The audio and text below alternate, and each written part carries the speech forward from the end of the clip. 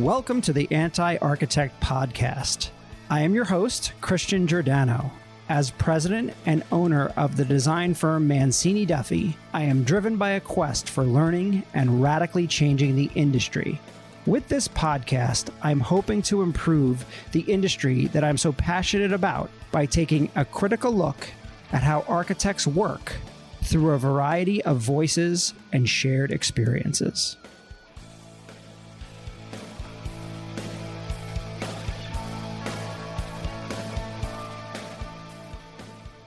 Hello, Anti-Architect Podcast listeners.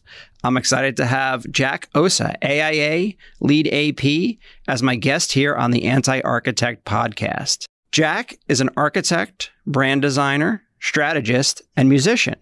He is the founder of Ossa Studio, based in North Carolina. He is also the host of a very successful podcast, the Power of Design podcast, where he was gracious enough to have me as a guest on episode 45. You can check that out. Jack is driven to improve people's life experience by applying design principles to become a better version of themselves while growing their teams, their businesses, and their profits. With his architecture degree, Jack migrated from Colombia, South America, to Charlotte in 2001. His story is very much that of the American dream. From washing windows to busboy to learning English to now owning his own architecture firm. Honestly, it gives me the chills just thinking about it. Loaded with dreams, drive, and determination, Jack embarked on a journey of self-improvement, learning, and hard work while becoming a skilled technical architect and design strategist. His mission in life is to empower people to pursue their full potential through the power of design and use his entrepreneurship as a platform to explore the intersection of business, creativity, culture, and diversity to become a catalyst for positive transformation. I was connected to Jack through the podcast world, and I just love his story. Jack, I'm super excited to have you here. Thank you for having me. Yeah, absolutely. Thanks for agreeing to be here on the podcast.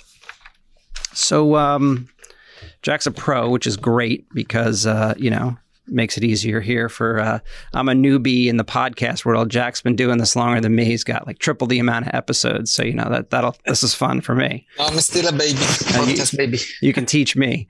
So let's jump right into it. If you had to pick one thing that annoys you about architects, what might that be? That they believe they own the project. It's not their project because you're not paying for it. When you pay for it, that's your project, but they take ownership of something that is not theirs. And I think that's a big problem. And I understand that we're very passionate about what we do and taking ownership. It's part of that. But I think understanding the limitation of that ownership, it's key to really be a good architect, to understand what the project is in our client's context. So, yeah. I like that answer. So that's different from some of the others that I've gotten. So it gives me a thought. I remember we were with a client and we had a senior designer who the client was saying, well, I would like to see that I remember specifically, it was a crown on a building way up, probably 16 stories up in a building in New York City. And the client said, I really would like to see, this crown on the top of the building. And the senior designer on the job said, I will not allow that on my building. And the client said, well, too bad, because it's my building. I own it and I'm paying for it. So we're putting it on there. And I remember we had to take him off the job after that because it didn't go well after that. Yeah. Oh my goodness. That's funny. So architects think of architecture in many different ways, right? How, and it can be personal. What does architecture mean to you? It has about 2 or 3 points of view that I always like to use. So I think one, just by nature, architecture to me is empty space, is void.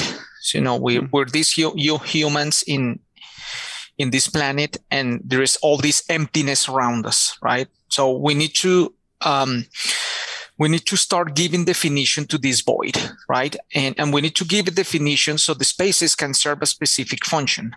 So we start creating architecture by defining that empty space with, walls, roof, ceilings, and we start giving characteristics to that space. So to me, the basic notion of architecture is a human perception of space. So when we're designing architecture, we're designing something we cannot see, we can only experience. And the walls, the textures, all the characteristics that are visual and material of architecture, they just a way to give definition to the space and to define that perception. I think one of the biggest differences I have with other people or other architects is that they think that architecture is the solid material. That is just the tool to define the empty space. That's one thing. The other thing is what the role of the architect is in society. And I think based on my first answer, it's about how are we serving our clients to be a tool to help them achieve their goals. So understanding that we can add value in the way we help our clients spend money in a very responsible way. Right. Sure. We make sure they're putting the money where it should be, make sure that the building is meeting their needs, make sure that the business is responding to their requirements. And then once that level is set, there is all this added value that we can bring to it, right? So we can understand how do we make this experience even more functional than what they thought it could be? How do we make it even more special, even more beautiful? So we start creating something that the client did not expect they were gonna get. Wow. Yeah, absolutely. I like that. Architecture as void. You're right, because when you think about it, you do, even in architecture school, you start with sort of a solid, with a mass, right? You start with that massing, and then you create space out of that. But I think the way you're describing it is it's actually the reverse of that is the way that you see it, that's amazing. So, our audience would love to get to know you better, a little bit about your backstory. Can you tell us about, a little bit about growing up, your childhood in South America? Sure, yeah. So I grew up in Colombia, South America, not South Carolina. And that's right, there's Colombia. That's true. So I grew up in Bogota, Colombia. There's a big city with about 9 million people, very fast.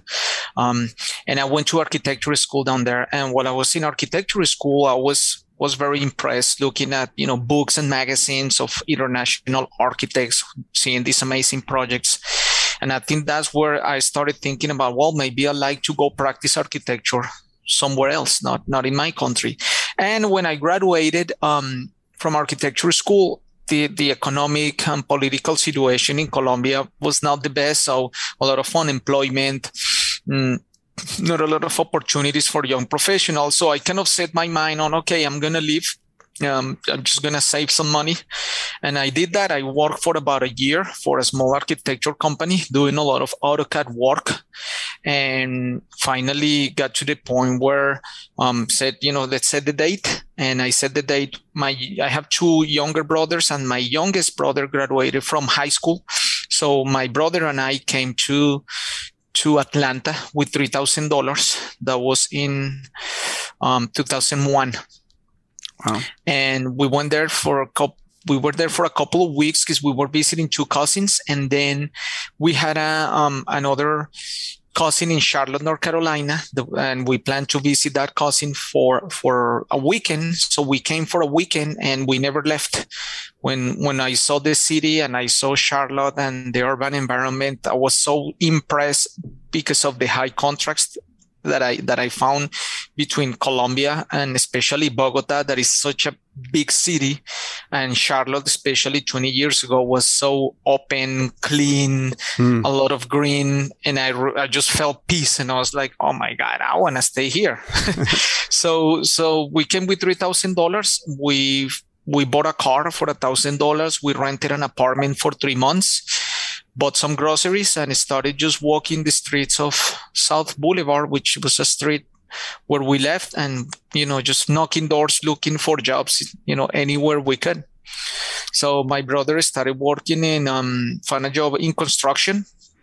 I started working cleaning windows for new home builders. I will just do the final cleanup of windows. I worked on that for about 2-3 weeks, and then a friend of mine that was working with me was gonna pay for his car insurance. We went to the insurance agency, and there was a lady there from Venezuela, and she said, "Hey, I'm working at a restaurant.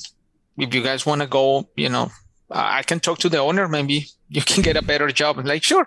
So I went there, and I got a job as a busboy. I had no idea what busboy was. My English was not very good at that time.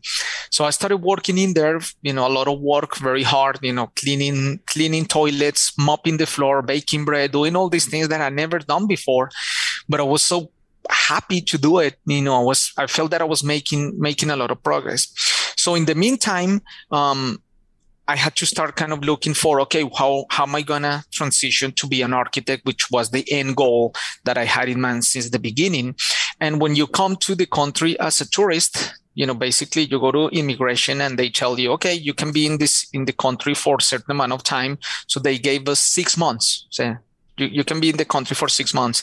If I stay more than that, then I will be out of status. I will have to go back to Colombia. Mm-hmm. So I pretty much had that 6-month clock ticking to do something. So at that point, when I was about 2 months into the country, then I started realizing, what do I need to do? I talked to a lawyer. They explained to me all the process of the working visa, the H-1B, how much it was. So I kind of got an understanding. Okay, this is what I need to do. So at the restaurant, I went and got the Yellow Pages book and read 4 pages with architecture firms, put it in my pocket because I didn't have a computer. Wow. So I will just wake up very early on my day off. It was Mondays, and I will go through the list and show up at the architecture firms. I didn't send a resume because I didn't know how to do it. So we just show up there, and people were like, okay, yeah. Do you have a resume? I'm like, sure. Yeah. What is that? And so I went to a library, made a resume. The good thing is that I had a lot of, CAD work. I'm always being very passionate about technology. Sure. So I had been using AutoCAD for many years, and I helped professors, while I was at school, I will help my professors with their projects. So I had a good amount of work to show. That was very helpful, which, it wasn't a problem when you're communicating. If I didn't speak very well English, if you understand design and production, mm-hmm. Hey, this guy can draw. Let's hire him. So I went to many firms, and I went to one medium-sized architecture firm here in Charlotte. And I just walk in there and say, "Hey, looking for a job." And then there was a guy, and he said, "Okay, what do you have?" I'm like, "This is my portfolio." He said, "Okay, let me see." So he looks at it. He's like, "Man, I like this. Why don't you come in about 2 weeks for an interview? I talked to my partners, and we'll see, because we need somebody with your skill set." So I said, okay, sounds good. That, it was about 3 months that I had been in the country. Then they interviewed me, and I said, well, yeah, I need a job. But I not only need a job, I need a working visa, which is $3,500, which I don't have. And I talked to this lawyer, and I gave them the business card and said, you need to sign all this paperwork and do all these things. So it was the hardest sell of my life, to be able to sell that. Now I think back at that time, I'm like, oh my God. Now that I'm thinking about hiring people, and I hire people, what they did, it was amazing, because the opportunity they gave me transformed my life, my family. I mean, it's exponential value of what they did. And, today I do projects with them. Wow. We're friends, they're amazing people. So I talk to them, and they say, okay, why don't we do this? We don't know how to check your references. We don't know much about you. Why don't you come next week and work for 1 week part-time? We'll see how it goes. And I said, sure. So I showed up, and they start giving me just CAD work. Hey, there's these floor plans, hand drawn, put it in AutoCAD. I said, sure. So, that week, that computer was on fire. I was working like a machine. I was like doing things, give me more. So I'm there for, did the work 1 week, and they say, okay, we're going to meet and let you know. And about 2 weeks later, I got a call from the lawyer that I met with, and she said, hey, I just want to tell you that this company called, they pay for your working visa. You start next week. Wow. So that's how everything started. What an opportunity. I mean, looking back at that, does it seem surreal that you 100%. Came here with hardly any money, you just kind of figured it out? I mean, looking back at your young self, could you imagine that you did that? Yes. I mean, I think about that person and I'm like, I cannot believe that person was me. Yeah. I cannot believe it. It's so surreal, because the other thing was my attitude. I'm very positive, but even at that time, I was in my mind, there was no doubt this thing was going to work. Yeah. So I was never worried. I was never sad. It was always positive. Even when I remember I had to clean toilets in that restaurant, and I would be so happy. Like in my mind, I was like, this is amazing. I'm very close. I'm very close to my dream. This is going to happen. And I used to go uptown here in Charlotte, and when I was visiting architecture firms, and see other people, get out of their offices, go to have lunch, driving these nice cars, dressing very well. And I would think, wow, that's my dream. And I felt that I could almost touch it. Mm-hmm. It was so close, but I didn't have it, but it was right there. And then years later, I'm working there, and I'm that person. Yeah. That I visualize, and I'm like, oh my God, this thing is crazy. Do you, not to get too political, but do you think that, the born and bred Americans don't realize kind of how good they have it and the opportunity that's right in front of them? 100%. That's, people ask me that, and what do you think, about Americans? And I said, they don't realize what they have. They're millionaires, and they don't know it. They don't know. It's like having $1 million check under your mattress, and you don't cash it. Yeah. But you already have it. Yeah, it's right there for the taking. It's right there. Yeah, it's right there. People get lazy, unfortunately, and you, with hard work, and showing that company in your week trial, a week-long trial, that I can do 10 times the amount of work, cranking out drawings in AutoCAD, which is awesome. Yeah. Oh my God. So going back to Colombia for a minute, you went to architecture school there. Why is it that what is it that sparked you, number one, to want to be an architect, but then why did you know what in your mind made you think I have to practice architecture in America, not in my country here? I don't know exactly what was that. I think it slowly started building out in my own self, that idea that I wanted to go somewhere. I know that part of the problem of a big city, traffic, dirty streets, insecurity, there were many things that I experienced that I was never happy about. Okay. Where in that context, I was like, man, you always need to lock your car, and somebody stole this thing, or there is this happening, and all these stories that they were negative, very common, and you watch the news and it's negative. And I never liked that. And I think I felt that it was one way for me to go away from that, just to go to another context where that is not a reality, or that is not that intense. This is kind of like the first time I'm kind of verbalizing that. Thanks for your question. I never thought about it, but yeah, I think I was running away from the tension. Interesting. Yeah. Mm-hmm. Yeah. I mean, I work in New York City, but I live in a very sort of suburban area of New Jersey. And, when I was younger, living in New York City was wonderful. But having kids and being able to leave New York City, it really is, number one, I appreciate the city at that point when I go. But it's much more mind relaxing when you do leave and you see open space. And I think what's interesting is COVID has shown a lot of New Yorkers, tried and true New Yorkers, that, there are people that, pride themselves on, I haven't left New York City in, 180 days, or I haven't even, there are people that I haven't gone above 23rd Street in the last 3 years. It's like stupid stuff like that. But COVID kind of brought them out. And all of a sudden you're seeing people even in the area that I live where, this is actually really nice here. Sure. I'm only 45 minutes away from New York City. I can go in, but I have open space. I can relax. I can let my mind be free. And it's a different experience. So I get what you're saying. So the firm that you worked at that gave you that opportunity, what was their name? Was that McClure? Yeah, McClure Nicholson and Montgomery Architects. Okay. And then so you worked there for a few years. You worked at DMR Architecture, correct? Yeah. Mm-hmm. And then you worked at Gensler. Yes. So kind of thinking about your experience at these firms over the course of 16 years, I guess is what it was. Yeah. Mm-hmm.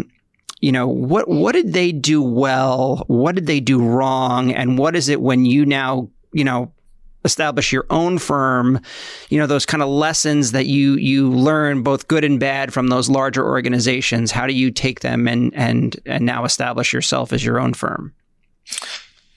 They did. I think they intentionally did their best, each of those firms.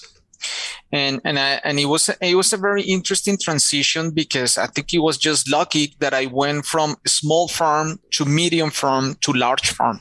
So it was very gradual. Mm-hmm. So I had the experience of all the firms. So at the very first firm, a small company, I had to do pretty much anything. When I joined that firm, about 2 years later, they went through, a crisis when one of the partners left, taking with him a lot of big projects, and he left other 3 partners. Mm-hmm. And the firm got to the point that I was the only person doing production for 3 partners. So I had to do residential, multifamily, banks, high-rise, adaptive reuse, restaurants, everything. And in my mind, I was there to work. So, okay, I'll do it. And I just did the work. So I'm like working heads down for 3 years. When I finally put my head up, I'm like, oh my God, I know so much I didn't know. and it was just the partners and I. So I had to do from code research, detailing, coordination, engineering, everything except selling. Mm. And it was interesting because by 2006, during that time, I got married, and I got married to the insurance agent that helped us find a job at the restaurant. She's from Venezuela, so she's my wife today. We've been married 16 years. So while I was there, she was like, "Hey, I think you should look for a better firm." She's always pushing me to go to the next level. And she was like, "Man, why don't you try and see if there is something else?" I say, "Okay." So I started looking for jobs, and right away I found multiple opportunities offering me a lot more money than I was making, because I didn't realize how valuable I was. When I show my portfolio and they're like, "Did you do these drawings?" I was like, "Yeah." The whole set, I'm like, "Yeah." Now, was that hard because they had given you the opportunity? In a sense, now you're cheating on them, right? You're searching out something else. Was that hard for you to rationalize? Yes, because your first instinct is to be very thankful to somebody who gave you the opportunity, right? And the way you're thankful is just giving them good work, helping them, right? Mm-hmm. And when you don't understand finances, like you don't know how much money are you generating, right? You don't know that. But it got to the point where when I start feeling that I'm limiting myself and that I'm spinning my wheels, that to me is the worst. Like, I'm very consistent. I can be consistent for blocks of years.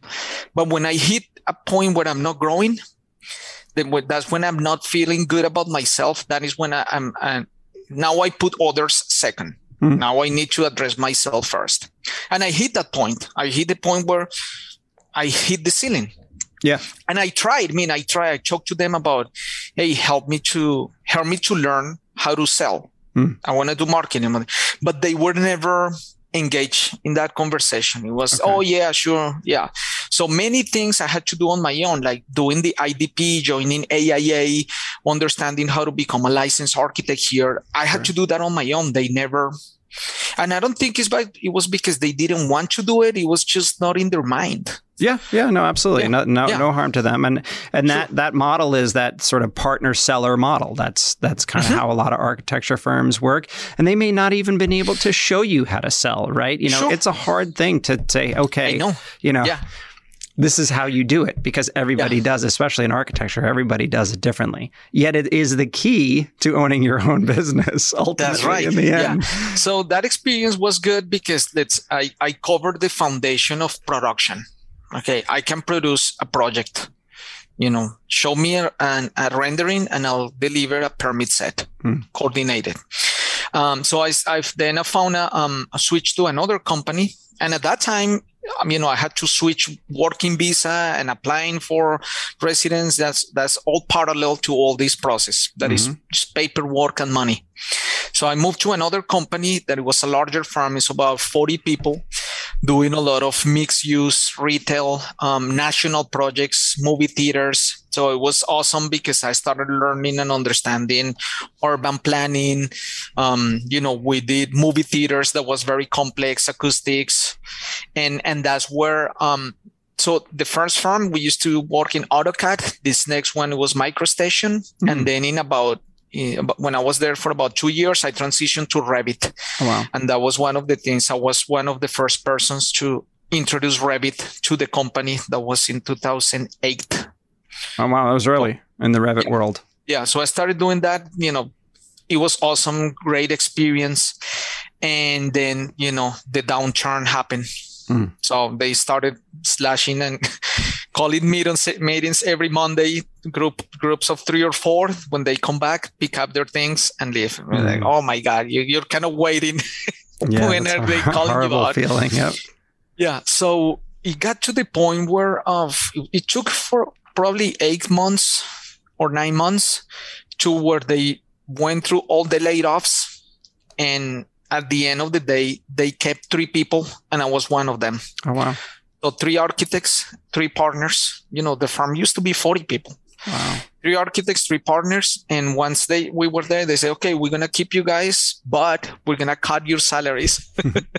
We're like, okay, at that point, there was no choice. Yeah. Yeah. I was just thankful to have a job. Like, they cut our salaries. I think it was to 70%.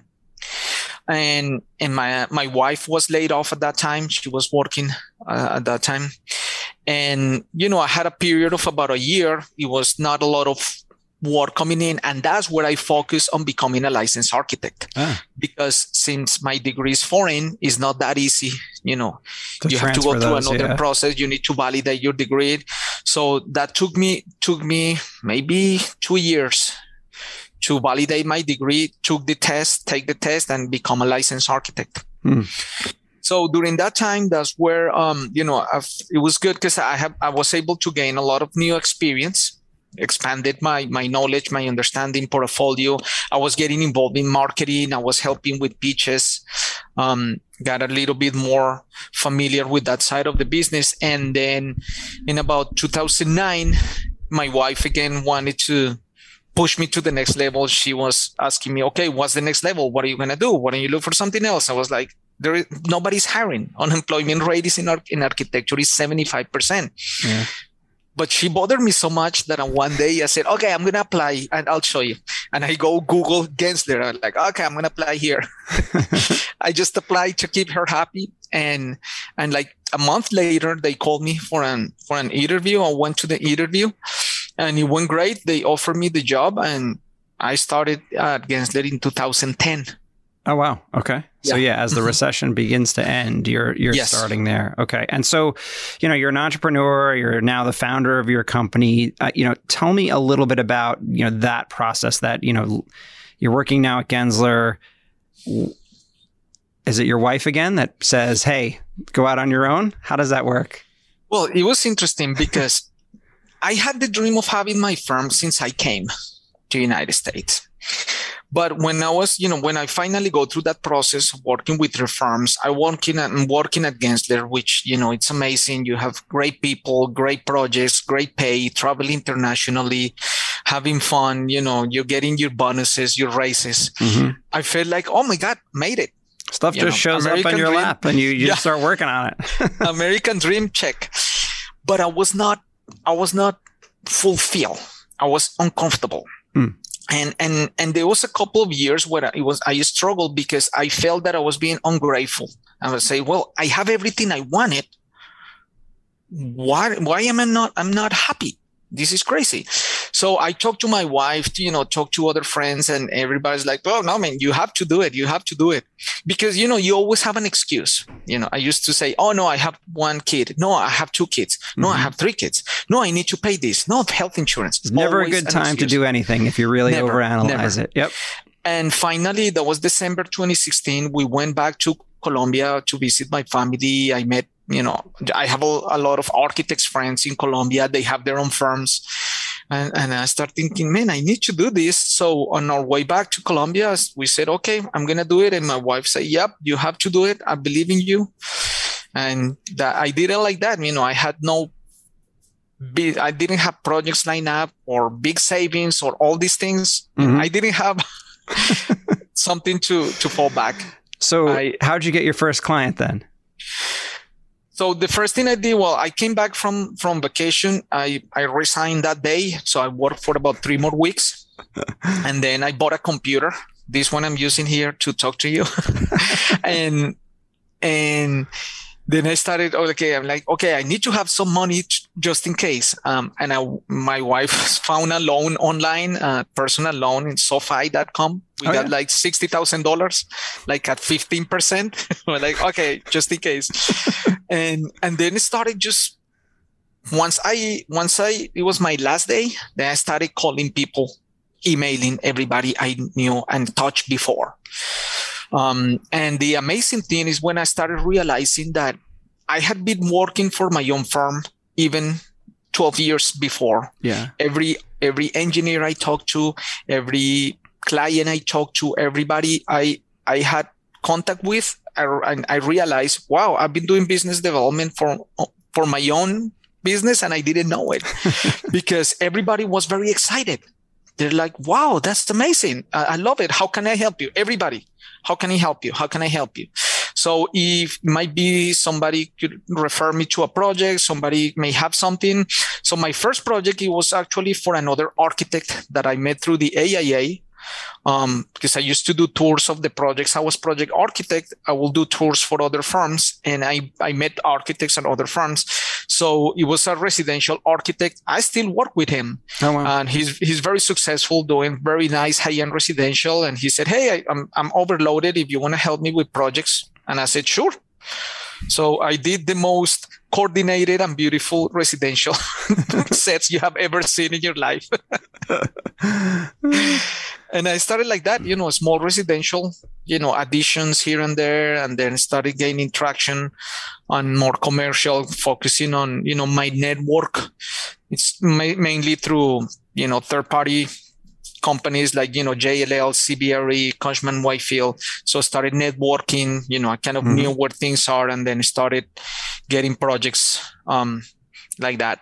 And once those guys trust you and they know you're going to do a good job for them by their client, and as you said from the very beginning, it's the client's project, it's not your project, yep. And you treat it that way, that work now can begin to flow into you. And so how, today, how large is your firm? What kind of projects are you working on? Yeah, so today we are 4 people.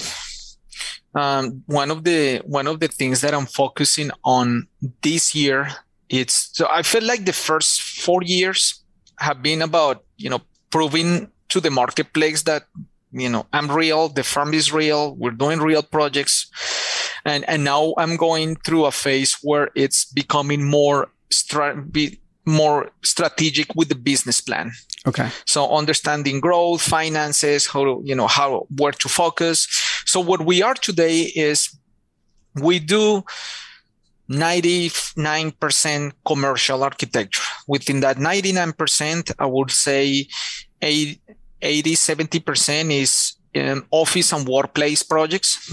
We have adaptive reuse, and within the client mix, we work with the third-party project managers, end users, and we also do a lot of work for Mecklenburg County here in Charlotte, so government agency, and we do a lot of on-call services for them. Great. And those type of projects are mainly renovations, a lot of complex engineering projects that as architects, we lead that process. And we also do a lot of brand design work within the design, construction, or real estate industry, where we help companies clarify what's the unique differentiator they bring to the marketplace. And then once you clarify the message, we help them put a face to it. And those become brand design projects like brand identity, web design, social media strategies, brochure, things like that. That's great. Yeah. So you encompass the whole package there to deliver not only the physical space, but also their brand as you go. And so, when you mentioned workplace, has COVID affected the workplace in Charlotte?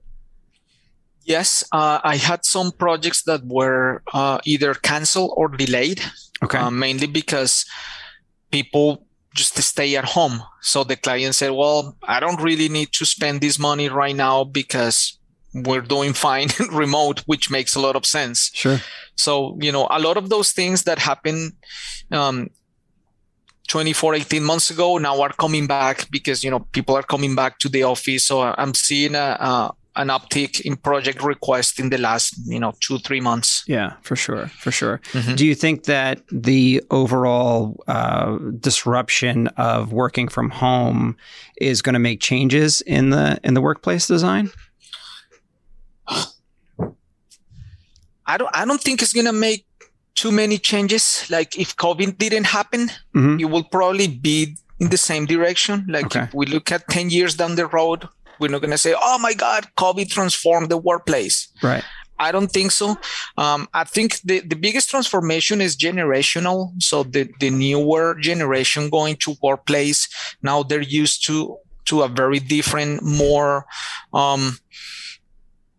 residential hospitality lifestyle type of feeling. Sure. And you expect that, before that, we just wanted a cubicle and you're fine to be there. But now they don't expect it. So, but I think that's more generational. Mm-hmm.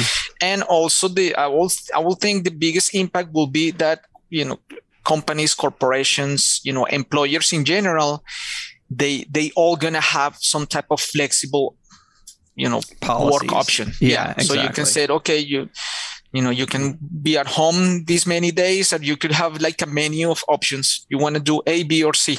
Yep. So at least you have a choice. It's not going to be just one option and you have to do that. You could, but you're not going to be competitive in the workplace world. That's what's going to happen. I would agree with that 100%. I think the physical space is probably not going to change all that much, but the policies around it will. So, right. So I remember about 6 or 7 years ago, we had hired a business coach, and a very effective person. And, he kind of helped us align business plans and, redo the way we were reporting our finances. And there was a lot of sort of technical things and then a lot of aspirational things in terms of a business plan that we came up with. And one of the things that he was all over me about was thought leadership. You need to be in front of everybody with thought leadership. And his thing was, well, you should be writing articles. You should be doing speaking engagements. And I remember I sat down to write an article, and I can't write. I can talk. Yeah. I could go and be on a panel discussion. That stuff I loved. But when my crew here kind of pushed me to do my own podcast, that's where I really realized, this is thought leadership as well. And this is something I can actually do and enjoy. And I love having the guests and researching and it's a fun conversation. So, what inspired you to start your podcast? At the beginning, it was just the idea of doing something that I enjoy, because I enjoy listening to podcasts. I started listening to podcasts maybe 10 years ago, and I love it. I love it. I used to, I make sure that I get at least 1 or 2 hours of listening to podcasts a day. And after doing it for like 5-6 years, you realize the compound effect of new information along the years is amazing. Because I learned a lot about branding, marketing, sales, leadership, things that I'm interested about, but I never, actually went to school for that. And I realized when I started having conversations and I kind of saying things that were like, oh my God, where that came from. So it really builds me up to be a better person and to focus on what I'm interested about. Mm-hmm. So that I was the first thought. I'm like, oh no, I need to do this. And at the same time, when I started the business, the first year and a half, I started getting through the cycle of, ups and downs, because I will go sell the projects. When I get the projects, since I'm doer seller, I'm executing, mm-hmm. then I finish and I have no work. So it was this up and down. So I thought, well, maybe to be top of mind and be out there with my prospects, I can do it just doing a podcast. They see it, they know who I am. So it was a business strategy. Yeah. And once I had those two things, then it was the biggest step, which is I was scared because I was, number one, I was very self-conscious about my accent. And I was like, nobody's going to listen to this accent. They don't understand what I'm saying. And two, I'm an introvert. I'm not the life of the party. And kind of, on my own head most of the time. I was just scared, just like that. Sure. Scared and people judging me and people not liking it. Mm-hmm. So, the combination of those three things was like, okay, these are all the reasons why I should do it. Yeah. To improve my business, to learn more, and to take a step being scared of doing it. So I did it. I put together a plan, a basic plan, the power of design, intersection of construction, architecture, and real estate. And I want to inspire people to pursue their full potential. Yeah. I developed a target audience and then started researching, how do you do it? Google, found somebody local here who had done podcasts before, a producer. I paid him. He sets me up. Yep. And like 3 months later, I had my first episode. That's amazing. Congratulations. Yeah. That's awesome. And it's grown. I mean, you have quite the following and a lot of episodes out there. And you're an inspiration for me to keep going. And your content is really thought provoking. And I think you come at it from a different perspective, which I really, really appreciate it.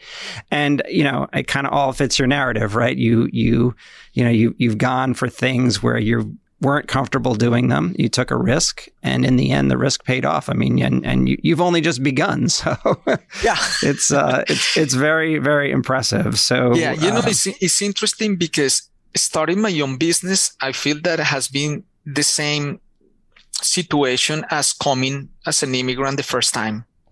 Doing something new, not knowing how to do it, trusting yourself, pushing through, letting other people know, being accepted, mm-hmm. Selling yourself. I feel like I'm going through the same cycle all over again.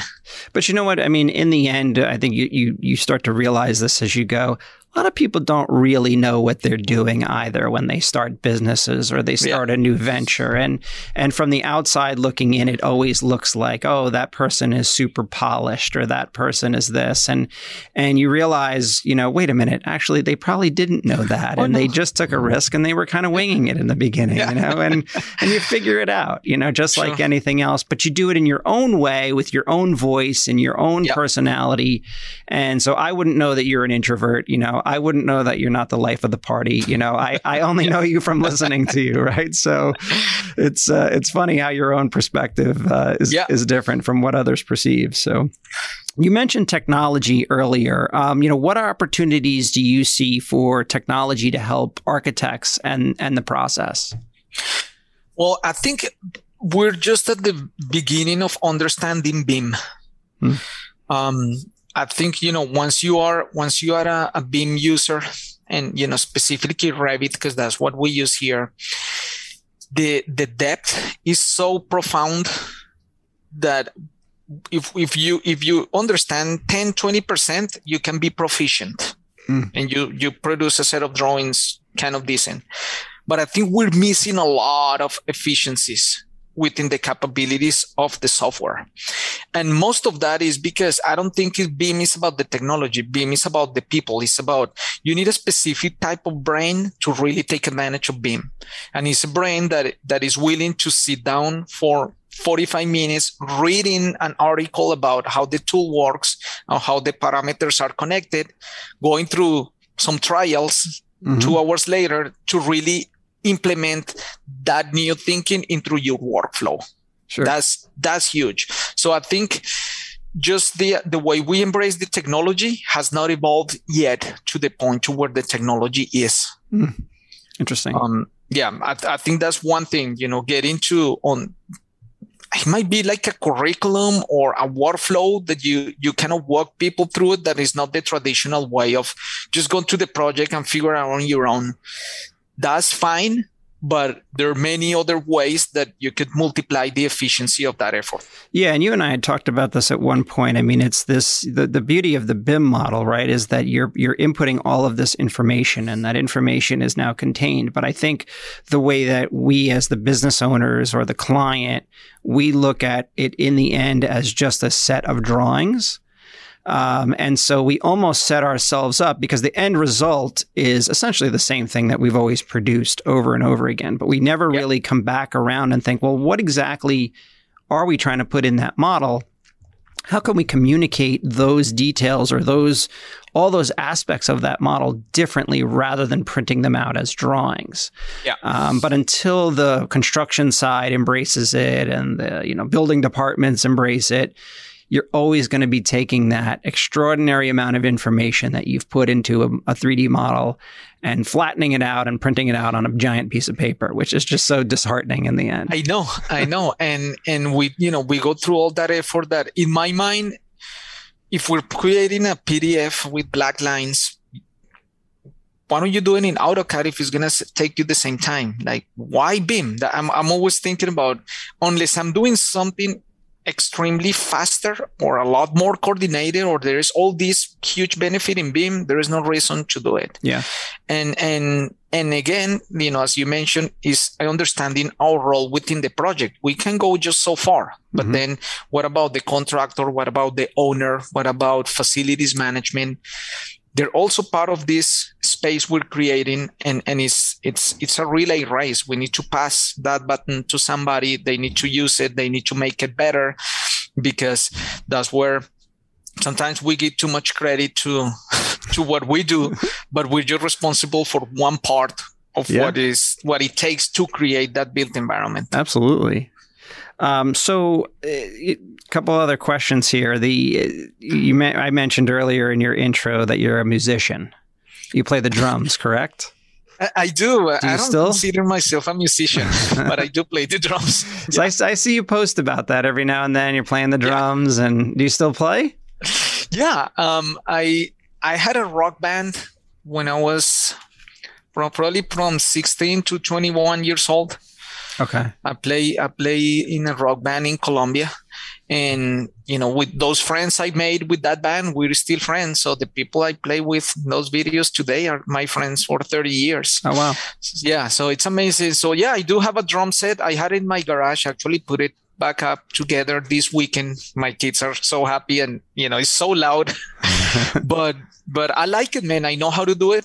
I'm not this great drummer, but I love it and I enjoy it. I have a good relationship with music. I stick to some bands or style of music. I grow, I get to learn about enjoying new styles, and it's a big part of my life. Awesome. So kind of bringing it all back around, if you had to do it differently as far as your career is concerned, what might you have changed thus far? And again, you're still starting as the way I see it. It's kind of like me. So, well, one of the things I say to myself, but I'm not sure, it's, man, I should have started my own business sooner, right? Because you start a business and it's like a baby. It's going to grow at their own rate, and the sooner the better. But at the other side, if I didn't have all the experiences I had, I wouldn't be doing things the way I doing it. Sure. So, I don't think I would have done anything different. Yeah, that's awesome. Yep. That's awesome. So, well, Jack, thank you so much for being a guest here on the Anti-Architect podcast.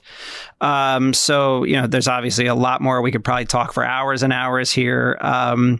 You are an extraordinary inspiration. I hope you know that. I'm so excited to put this episode out and to get your get people to hear more about your story, which is just amazing. I hope one day, you and I can collaborate together as well. So sure. So I'm going to give you a couple little plugs here, make sure I get them right. To see and read more about Jack Ossa and his firm, Ossa Studio, visit their website at ossastudio.com, OSSA studio.com. And then Jack's Instagram, Jack_Ossa, and then at _Ossa_studio for the firm. And then, of course, the Power of Design podcast. Follow him on Instagram at the Power of Design podcast. And then you can obviously listen on YouTube, Apple, Spotify, Amazon, and where all podcasts are available. So thank you again, man. I really appreciate you taking the time to be here. Thank you so much, man. I really appreciate you invited me, and you're also an inspiration to me. When I see what you guys are doing, I'm like, oh my God, that's amazing. I want to do that. You guys do great work, and I look forward to stay in touch, and maybe one day, if we don't work together, at least sit down and have a drink. Sounds good to me. Awesome. Sounds good. Thank you again.